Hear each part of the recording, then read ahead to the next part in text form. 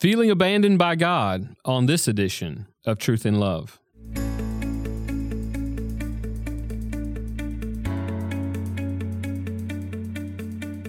I'm Dale Johnson, and you're listening to Truth in Love, a podcast of the Association of Certified Biblical Counselors, where we seek to provide biblical solutions for the problems that people face.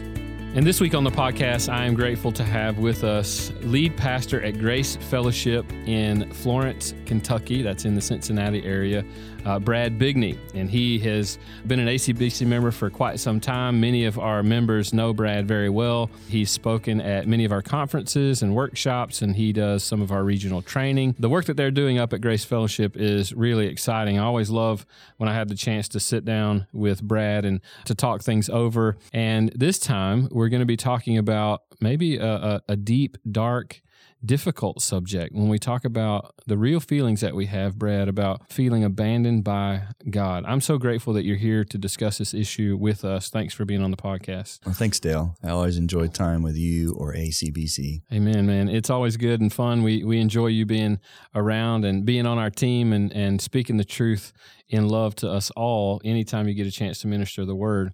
Now, you and I have been talking. I noticed recently that you preached a sermon series through some really difficult passages, some of the darkest passages in the Bible. So as I think about me preaching a sermon series, as a pastor, sometimes you want to tend toward things that would be encouraging to your people, but you were drawn to wanting to preach through a sermon series on some of the darker passages. I mean, some people would argue that Psalm 88 is one of the darkest passages of the Bible. So why would you as a pastor choose to go in that direction, to use this to teach to your people? Well, I hope some of it is just as I'm maturing and aging in the Lord in my own walk with the Lord, that I'm becoming more comfortable with all the Bible. Mm-hmm. I have to be honest, Dale. When I was younger, I grew up in the church. I would skim through the book of Job and skim through these dark Psalms, and I really, in the back of my mind, thought, I'm not sure what all this is about, but I'm not comfortable with it because it's not all tied up with a bow. It's just not this, all the lines drawn cleanly, and so I don't know what to do with it. Because I think by nature, we tend to think everything needs to be systematic and have clean answers, and how do we fix this problem? And it doesn't seem like anything's getting fixed in those chapters, but as you suffer and as you mature, and I hope also part of it is those that might be listening that are pastors, hear this. When you counsel and you sit with people at close range, you learn aspects of your flock that they're not going to say at the front door as they shake your hand. That's right. Hey, great sermon, Pastor, but I want you to know I'm having awful thoughts about God. I know what I should believe, but here's what they're not going to tell you that. But in counseling, if you sit and listen well and love well, they'll open up. And I began to realize I've got good people, not immature, godless, mature Christians who have some of the very thoughts that these chapters articulate. Yeah. And so instead of running from them, I've found myself over the last decade pointing people to chapters that I used to avoid. And I'll give you a perfect example. A woman in our church grabbed me right after the third service in the past couple weeks, and she's so dear. And she always sat right in the third row with her husband. There they are, and he died suddenly. Just no prior notice, not cancer. They were just working in the yard, and he wasn't old. And she walked around the corner to say hi to a neighbor, came back. He's stretched out on the ground. She thought he was just kidding. He was a real jokester. And then she went over and she couldn't wake him. He was blue. He was dead. Well, to her credit, she's been in church every Sunday since the funeral. But she grabbed me a few weeks ago and said, I could tell she was almost ashamed. Brad, I want you to know. And she whispered, I'm having terrible thoughts about God.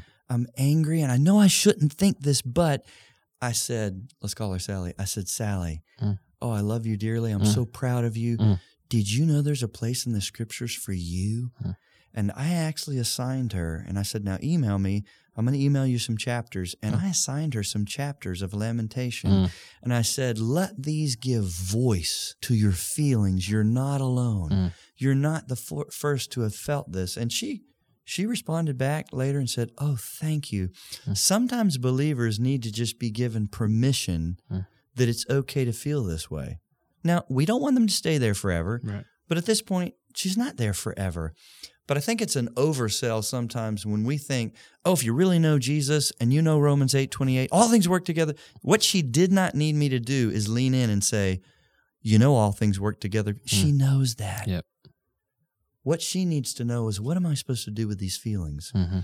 And so for me, Dale, I believe what we learn from the Psalms of Lamentation is that we have permission to voice our complaint to God in prayer. That's right. That's not the same as complaining out loud about God to other people. That's a sin. Yeah. But these are prayers, dark prayers, but they're prayers. So I think that's interesting. You're distinguishing there. I think in a very helpful way. You're distinguishing the difference between oftentimes how we want to respond in some dark issues or issues of suffering, and we want to complain, often complaining to others. But what you're describing there, I think, is helpful because you're saying we still feel like that. We still feel broken and despairing, even. As she described, she's having dark thoughts about God. Even what she know would maybe be untrue thoughts about God, but she's feeling those. And you're teaching her how to, as you described it, maybe complain to God or take those cares to God. Now, as a pastor, as a counselor, when you get in a room with somebody who's like that, you've mentioned you would get her to read some of those Psalms of Lamentation. What are some of the other things that you might do and ways that you might use a passage like Psalm 88? Well, the other place that I'm finding that it's helpful is anyone who's aware of suffering today surely is starting to notice the uptick of the number of people it seems that we have in America, and we're not accustomed to this. We're accustomed to, we have top medical help. If I describe to you my problem, there is some way to remove this. There's a label and something they can do. And more, I have people in our church that live with chronic, undiagnosed, and I know there's a place for perhaps some of these people, it's in their head, but I'm not willing to put all these people in that camp. There are some people that live with something that is limiting what they can do. It's painful, and it's a prolonged chronic illness. So like even in Psalm 88, it appears that one thing I love about the Psalms is you don't ever truly know what is their specific problem. I think that's good. Therefore, we can apply it to anything. All we know is in Psalm 88, verse 15, he says, I have been afflicted from my youth. Whatever this is has been going on a long time. Where do you take people who, because many times we can suffer well when it's a sprint and we grab hold of our verses and we lean in, but if the truth were to be known, we expect it to end fairly soon. When it doesn't, I've watched even the best Christian, mature Christian, their theology can start to show some fraying around the edges when it doesn't end quickly. I think these chapters are for when it doesn't end quickly, and particularly when the suffering makes no sense. That's what the book of Job is largely about. But many of these Psalms, you can hear the psalmist in Psalm 73, it's like, surely God is good to Israel, but as for me, my steps had almost slipped. It's like he knows the party line.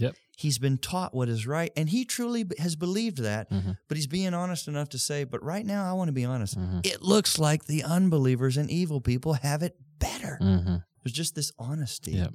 When you hit those places in life where you say, this doesn't make sense theologically. That's right. Yeah, and we see David consistently bearing himself before the Lord to say, Lord, have you forgotten me? Is your steadfast love, is it gone? Has it ceased? I mean, these are questions that are consistent that we see throughout the Psalms, and these are real feelings that we have often, that we experience in the environments that we live in, the cursed world that we certainly are a part of. You mentioned earlier, and I thought this was interesting as a young pastor. I can totally resonate with this as a young minister. There are some passages where it's almost fearful to step into, and you're afraid that, how in the world am I going to explain this to my people? So when you think about these Psalms of Lamentation, why do you think these types of Psalms, these laments that we feel, why does it make people so uncomfortable? I mean, why is it that these Psalms get ignored or neglected in our thinking? Well, I know what I was thinking, And I think that I don't want to lay it unnecessarily on everyone, but I think it's kind of human nature. From birth, we tend to think that everything can be a formula. We're driven to formulas. Think about it. Yeah. We don't drift towards grace. We drift towards law. Mm-hmm. We don't drift towards a savior. We drift towards systems. I find that human beings are given to systems. Yeah. Show me a set of boxes that I should check, and I'll do it. Mm-hmm. Because I think it's driven by the sin nature that we have for self-autonomy. Mm-hmm. I want to know that I can do life on my own. Yeah.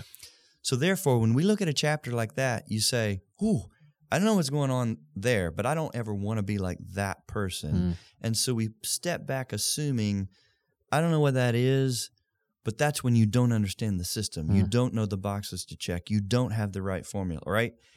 But if you live life long enough, you start to realize, I don't know. That's why I love to point out to my counselees, this is not an immature believer. Yeah. Like in Psalm 88, sometimes it'll give you the title, The Sons of Korah. Mm-hmm. These were mature believers that already had some greatest hits. That's right. Sons of Korah had already written Psalm 84. A day in your courts is better than 1,000 outside. I'd rather be a doorkeeper. And so don't say they don't know the Lord. They do. Yeah. And yet you could have a season that gives you thoughts this dark. Mm-hmm. So I think sometimes we're too quick to assume there's no value in expressing emotions that are confusing. And we think it would be better to help the person know how to, don't say that. Yeah. Don't say that. And I hope that our listeners could realize sometimes one of the best things you could do for a fellow suffering Christian is give them a safe place to voice what they're really feeling. Don't hear me saying help them stay stuck there. Right. But sometimes we're too quick with verses to think just stuff that. Stuffing that doesn't help. The Bible doesn't just give us solutions to the problem. Many times it gives us a voice that expresses the emotions we feel with that problem. That's what some of these chapters are, a voice. Not so much an answer, and that's why so much when you're younger, you don't like it. I don't see a good answer there. Right. In fact, so much of that's not right. Twice the psalmist says in Psalm 88, your wrath is rolled. Well, we know that's not right. Right. God's wrath is never poured out on a child, but that's what he feels. That's what he thinks he's been abandoned because his feelings are of abandonment. So don't hear me saying, make those chapters your life chapters. Sure. I only live there. You don't want them to stay there, but to stop there on their way to a better place can be really helpful and can actually help them get to a better place sooner. If you tell them to skip that, well, it's in the Bible for a reason. It's in the Bible for a reason because that's exactly our human experience. And you made a really good point that I want to make sure that we highlight before we finish. And that point is that even mature believers struggle with feelings like this because of our experiences. And the Bible makes that clear. People who are very mature, people of God, struggle with these deep, dark thoughts. And the distinction that we see in the Bible is we either turn from God toward bitterness, questioning his goodness, or like these Psalms encourage us to do, bring those requests to the Lord. Bring those cares before him in lamentation, in concern, in deep and raw confession before the Lord. So that's the posture, and I think that's really important that we teach our people, when you feel like this, the feeling itself is not sinful to turn you away from God. Run to him. Run to him. So, Brad, I appreciate this. This has been a very encouraging time for us to really wrestle with the idea that sometimes we do, as the psalmist describes, we feel abandoned by God because of our circumstances. And the beauty of the Scriptures, it gives expression of that feeling right back to God. So thank you for acknowledging that. Thank you for being here with our discussion today on the podcast. It's a joy. And the longer I live, the more I love the Bible, all of it. You're listening to Truth and Love, a podcast of ACBC. And Brad and I have been talking about when we feel abandoned by God and some of the darkness that we experience quite a bit. In fact, our most recent conference with ACBC, we talked about this issue, Valley of the Shadow of Death, talking about suicide and some of the ways that we experience deep, downcast seasons where we find ourselves lamenting over our situations. I've been very helped personally by a book that has been compiled by C.H. Spurgeon. It's a series of his sermons. It's called The Silent Shades of Sorrow. Healing for the Wounded. I want to recommend that book to you. I think it'd be helpful for you to read through. He was a well-known pastor, but yet he struggled deeply with sorrow, and he gives expression to the scriptures and such encouragement to wrestle well with the deep sorrows, the darknesses that we walk through and experience, being honest with who we are and what we're feeling, but also clinging to the truth as an anchor of our soul. So I want to commend that book to you, and also let you know that you can find the resources that were taught at our annual conference on our website, on our resource page, by visiting us at biblicalcounseling.com.